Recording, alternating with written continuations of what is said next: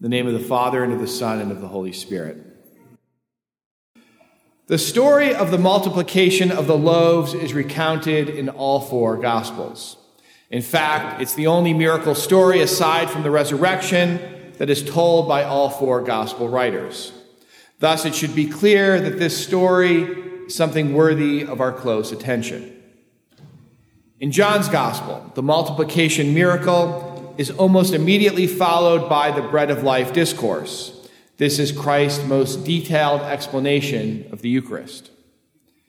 In this discourse, Jesus tells the skeptical Jews, "My flesh is true food, and my blood is true drink. And unless you eat the flesh of the Son of Man and drink his blood, you do not have life within you." In other words, our salvation depends on our ability to discern the real presence of Christ in the Eucharist that we receive. Now, this might seem unfair. Why should our faith rise or fall based upon our understanding of this one particular sign or sacrament? The answer is that if we fail to see the meaning of the Eucharist, then we won't make sense of the arc of salvation history. If we fail to see why Christ gives us his body and blood in the Eucharist, we're not grasping the nature and meaning of his incarnation and sacrifice for us. In setting the scene for the multiplication, the gospel passage says that the Jewish feast of Passover was near. The Passover was associated in the Jewish faith with the Exodus, the escape of the Jews from slavery in Egypt. In the Passover, the Jews slaughtered a year-old lamb or goat, and then they painted the doorposts of their homes with blood. This was so that the judgment of God on the Egyptians would pass over them. The Passover, and indeed all of the Old Covenant, was only a temporary fix, of course. It did not cleanse Israel of her sins. It only held God's judgment in abeyance, which was why both the Passover and the temple sacrifice had to be continually repeated. Yet in situating the multiplication miracle close to Passover and later instituting the actual Eucharist on Passover itself, Jesus is showing that there is now a new rite that will take the place of the Passover meal. And unlike Passover, the sacrament of Christ's body and blood will actually work the remission of sins in the way that the blood of lambs and goats could never do. The other thing that we notice at the beginning of the gospel passage is that it says that after Jesus crossed the Sea of Galilee, he went up on the mountain and was there with his disciples. The imagery of going up on the mountain reflects Moses, who ascended the mountain to meet God. There he received the law inscribed on the tablets. Jesus, by taking his place on the mountaintop, likewise shows the people that they are here receiving the announcement of a new law, the new covenant that will be contained in Christ's sacrifice present in the Eucharist. But unlike Moses, who went up to the mountain alone, the people too accompanied Jesus up this mountain, showing that they are entering into a new intimacy with God, one unmediated by the old law. Next, we see that when it came time to feed the crowd, Jesus only had 5 loaves and 2 fish. Now, it might seem odd that Jesus was multiplying loaves and fish in prefigurement of the Eucharist. As we know, the Lord's Supper consists of bread and wine as his body and blood. But we see later in the Bread of Life discourse that Jesus said, "Your ancestors ate the manna in the desert." By this, Jesus shows the connection between the Eucharist, prefigured here in the multiplication, and the Jews receiving the miraculous manna that floated down from heaven in the desert.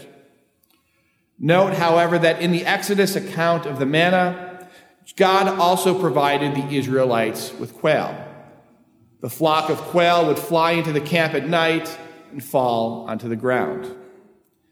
If we go back to Genesis, we see that all land animals, and this includes birds, fell under the condemnation of sin that caused God to flood the world in the time of Noah.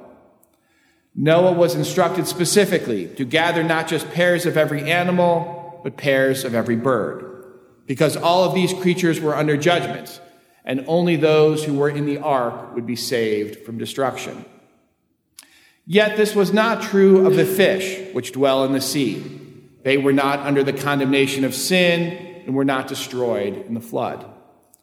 Because of this, under the dietary laws of the Old Testament, which kosher-observant Jews follow even today, there are precise regulations for the slaughtering of animals that are to be eaten.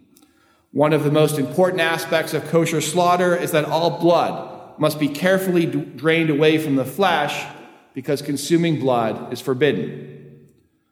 One reason behind this is because it was a common pagan practice in that time to consume blood. But more importantly, Jews believed that the blood, whether of an animal or of a person, contained the life force of that creature. To drink the blood of the animal was to debase oneself, to become more like the animal that the blood came from. In pagan cultures, which often worshipped animals, and in which people desired to gain animalistic powers, that was precisely the point. But to the Jew, it was denying the truth that men and women, not animals, were made in the image and likeness of God. But there are not similar rules against consuming fish blood. That points to the fact that fish, being from the sea, do not fall under that same condemnation that afflicted man and the other earthbound creatures in Genesis. Thus, in the Exodus, when God provides the Israelites with quail along with the manna, it was a sign that although this was a generous gift, it was not like the sacramental Eucharist that we receive today. It was still colored by sin, and that would not be taken away until Christ atoned for all the sins of the world on the cross. As Jesus said, the Jews ate the bread, and it certainly sustained them in body, but they still eventually died. The manna did not offer everlasting life. By contrast, Jesus says of the Eucharist, whoever eats this bread will live forever. The salvific quality of the Eucharist is founded upon Christ's shedding of his innocent blood, because he was unstained by sin.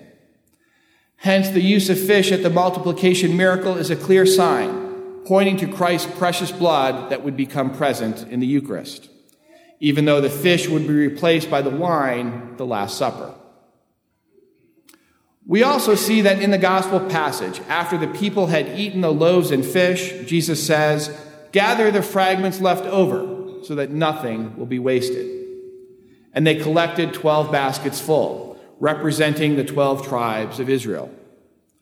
This is in contrast to the manna from heaven, which the Jews could gather to eat as they needed, but they were strictly forbidden to try to keep it overnight. They could only gather as much as they needed for their family for one day. It is noted in Exodus that if the Jews tried to keep the manna overnight in their tents, it would turn wormy and spoil. This again shows that the Eucharist is intended as the bread of everlasting life. Unlike the manna which spoiled, the presence of Christ in the Eucharist is enduring, which is why it can be reserved in our tabernacle. Reservation of the sacrament shows Christ's abiding presence with us.